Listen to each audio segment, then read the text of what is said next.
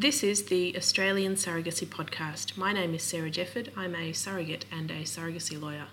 In this week's episode, I spoke with my husband, Troy. You may think it's a bit strange for me to be interviewing my husband about surrogacy, but during the process, I often got questions about what Troy thought about me being a surrogate, and I know other surrogates often field those sorts of questions.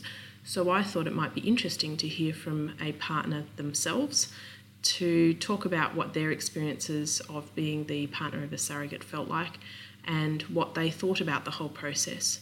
So without further ado, I'm going to hand over to Troy. Hi, my name is Troy. I'm a partner of a surrogate, Sarah. We live in Melbourne with our two boys, Archie and Raph. So as a surrogate, what I often hear about from people is questions about what my partner thinks about me being a surrogate. Well, it wasn't something that was out of the blue because you had donated your eggs before. We had been through IVF, and so I guess, even though it was new to name that you wanted to be a surrogate, it was within the field of contemplation, I guess. What was it like for me? At the time, it was something that I was cautious about because it wasn't just you and I that I had to think about. I had to think about our boys. As much as I wanted to give back to the world the way that you wanted to, I also had to prioritise our boys. What were your concerns in terms of what could go wrong and how that might impact on our family? Having gone through 2 pregnancies, I guess I was conscious that pregnancies don't always go that well. I didn't want this to be too much of a burden on us, and I didn't want it to be too much of a burden on the boys. So the first hurdle I had to overcome in my own mind before, I'm reluctant to say agreed to it because you never sought my permission, before I was on board, was to make sure that you were already thinking about who the intended parents could be that weren't going to be people who weren't going to be involved or weren't going to help to pick up that slack. Do you remember what your thought process was about the sort of parents we might look for when we were choosing intended parents? Well, you and I had already talked a little bit about surrogacy couples, and so we were already aware that I guess you could say that some intended parents could fall into the transactional type of category. I was conscious that because we were doing this for somebody else, I didn't want to have that transactional type of intended parent. I wanted people who we could call on. I didn't want to resent the pregnancy. I didn't want to resent the intended parents. I wanted people who would be able to help out when we needed it, and we were just lucky that we found it. So we went through the Victorian process with getting counselling and legal advice. What was your experience of that process? Well, you drove a lot of it, and basically you just told me where and when I needed to be and what I needed to do. There was a risk there that you could have started resenting the process, I guess, that you were not doing it for your benefit. Absolutely. The psych assessment, all those questions what you had to answer, the counselling, the many hours of counselling that we did, this is something that we agreed to. This is something that we wanted to do. I just saw it as, well, okay, so this is just a juggling act. This is the things that you have to do when you have to go to medical appointments. And that's the way that I viewed the PRP process. I didn't like the concept of asking the state for permission to get pregnant. I've never liked that. I didn't even like it when we went through IVF with Archie. I hated the fact that I had to get a police certificate to say that I was permitted to conceive children, because and I just thought it was just so unfair that somebody would have to ask somebody else for permission. So after we went through PRP process and we tried for a pregnancy through the clinic, we eventually turned to traditional surrogacy. Now, obviously, that's not using any of your genetic material. How did you feel about that? I don't have any ownership over your body. I never have. I strongly believe in bodily autonomy. So I needed you to recognise that this decision that we were making together would have that impact. But I have no right to say to you, you can't give up your genetic material, you can't offer that to other people. All I can ask you to do is to ask you to consider what the impact, what the consequences of those decisions are, and you did. We spent many months, many nights on this couch talking about what the consequences of going through surrogacy would be like on our family, on our boys, and talking about, well, what are the ways in which we can manage, mitigate, control those sorts of things. So I guess I never really had a problem with you giving your genetic material away to other people. What was it like seeing me pregnant with a baby that you knew wasn't ours, that we were creating together? Did you have any resentment during the pregnancy because we weren't getting a baby at the end? None whatsoever. I just loved seeing you pregnant. The glow that women get in pregnancy is just glorious to look at. And to see my wife pregnant and enjoying the pregnancy and knowing that this was going to be helping somebody else start their own family was just amazing. It was just nice. It was a privilege to be a part of that. I felt no resentment whatsoever. Did Mike and Nate meet your expectations as intended parents during the pregnancy? Yes, definitely. They were always available. They always made it clear and communicated to us. Communication was really important to me. I didn't realise that at the beginning, but through certainly the later stages of the pregnancy, communication was really, really important. And them coming over every couple of weeks for a Sunday night dinner and occasionally taking the boys out for a play date and giving us a bit of respite, that was really important. And we were just quite honest and open about talking about those sorts of things. So they certainly did. I don't know that we would have had the same experience with other intended parents. So I do feel very lucky and blessed that we did have Mike and Nate to share this experience with. I don't, but yeah, they definitely met all of our expectations. I do feel at times that it was very much about us during the pregnancy, that we asserted ourselves because we had talked so much about it beforehand and we had done the thinking, and we are quite assertive, independent people. But I guess there were times, maybe on reflection now, where I think maybe we were focused a lot on ourselves and on our experience and less so on theirs. And maybe that's one way in which, if we were to do it again, we could talk about that with the boys beforehand and try to have a bit more of a balance, because I do feel that on reflection that maybe we were a little bit too, where we were quite focused on our own needs and less so on theirs.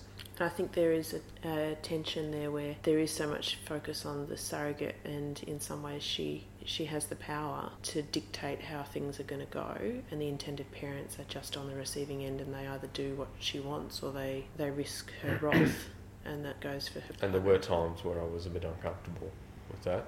Intended parents who don't have children, and a surrogate and her partner who do have children, and needing to find the balance because they don't necessarily know what it's like raising small children.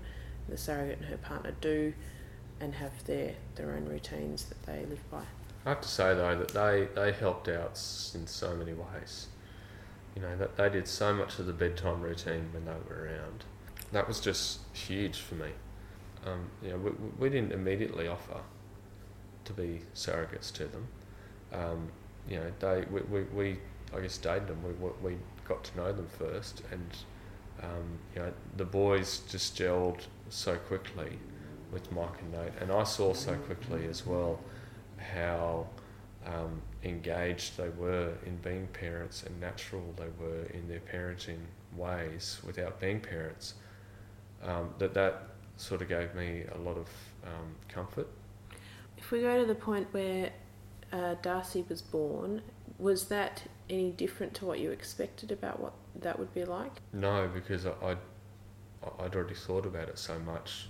Darcy was always intended for Mike and Nate. One of the things you and I experienced in the weeks after Darcy was born was that, and we talked about this, that we felt like a bit of a circus act. Mm-hmm. What was it like being the partner of the woman that had given birth and handed over the baby? initially I was on a bit of a high that, the couple of years, that journey that we'd gone through was at an end, and here was the result, and relief as well that it had all gone so well. I have to say that was an underlying fear for me that we had only touched on briefly in the counselling, that that there could be medical issues with you, so I was on a bit of a high to begin with, and I was, I guess, a bit oblivious when I talked to those in our inner circle. I wasn't guarded at all, but then I guess through you and your connection with other people outside of our inner circle, I started to feel that people who had either known about it or not known about it, there just seemed to be some projecting of people's own opinions going on. I could see that it was having an effect on you, but it was also having an effect on me. There were a couple of times when I'd hear that somebody had said that something was amazing, and then there would be something afterwards that would make me feel, well, actually, maybe they're not so much on board. But also, I was also very conscious of the fact that a number of people in our inner circle were aware that we had gone through surrogacy, were involved, and at the end, it wasn't the same as announcing our own birth. There's a sort of script that you always follow, that, people say, oh, congratulations, Troy, isn't he gorgeous, yada yada, all that sort of stuff. But I quickly realised that if I was to announce the birth of Darcy, that I was actually putting people in a very uncomfortable situation, because how do they respond? Do they say congratulations? So I guess I was conscious of not putting people in that situation, but at the same time I had people who, when we caught up with them and said, Sarah's had the baby, she's gorgeous, she's Darcy, it's the birth story. What would you say to the partner of a woman who's considering surrogacy? It's hard for me to give advice to other men about how to treat a surrogacy situation. I guess if I was to give any advice, I would say do some research yourself. If your partner who's a surrogate has not done a depth of research, then definitely do some research yourself on the process. That was something that I trusted you largely on, but there were parts of it that I was like, oh, so we're going to do this again, or we're going to do this now. And, so there were pre-pregnancy situations where you would tell me that we would have to do this counselling, or we would have to do that, or whatever. And there were times when I when I have to be honest, and I, my first thought was, oh shit, really, again? So partners of surrogates really need to be aware that it's not something that you can just go, yep, righto, let's just get on with it, let's do it, and it's over and done with.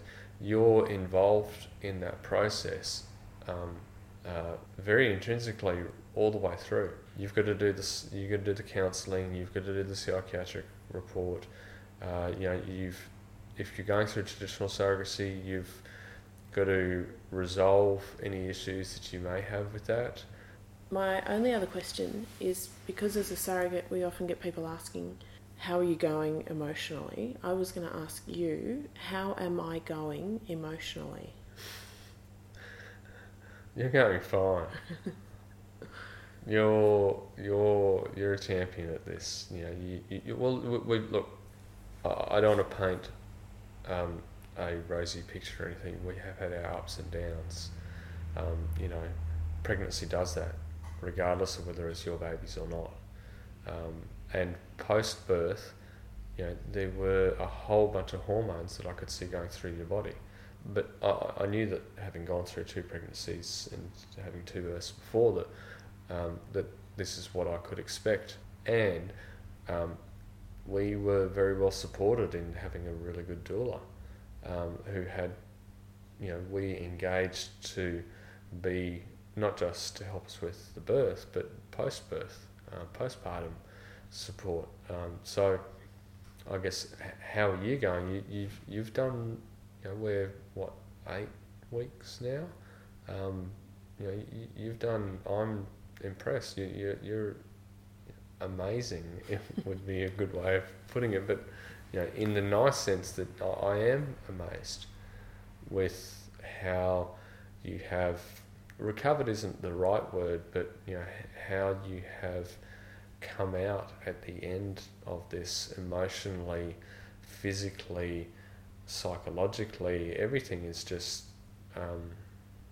you have done really well. We have done really well as a family unit to have come out of this not so much unscathed. I never thought that we would be harmed by this process, but to have come out the end of this normal, to be not affected by not just the experience of carrying a baby that you then gave away to somebody else.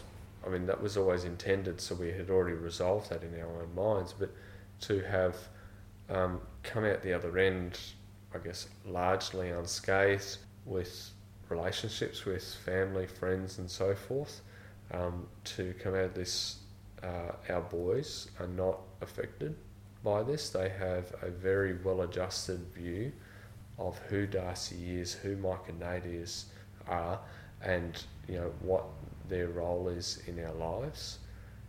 There are so many ways in which a surrogacy situation can affect people adversely emotionally, that, to tell you the truth, to be honest, I hadn't really given a whole deal of thought of before we got into this. It's something that you can only experience. Would we do it again? Yes. For Mike and Nate, absolutely. I'm more than happy for us to do this again for Mike and Nate. So that was my partner Troy talking about his experiences of being the partner of a surrogate going through the entire process, including handing over the baby at the end. If you'd like to get in touch, you can find me on Facebook and on Instagram and at sarahjefford.com.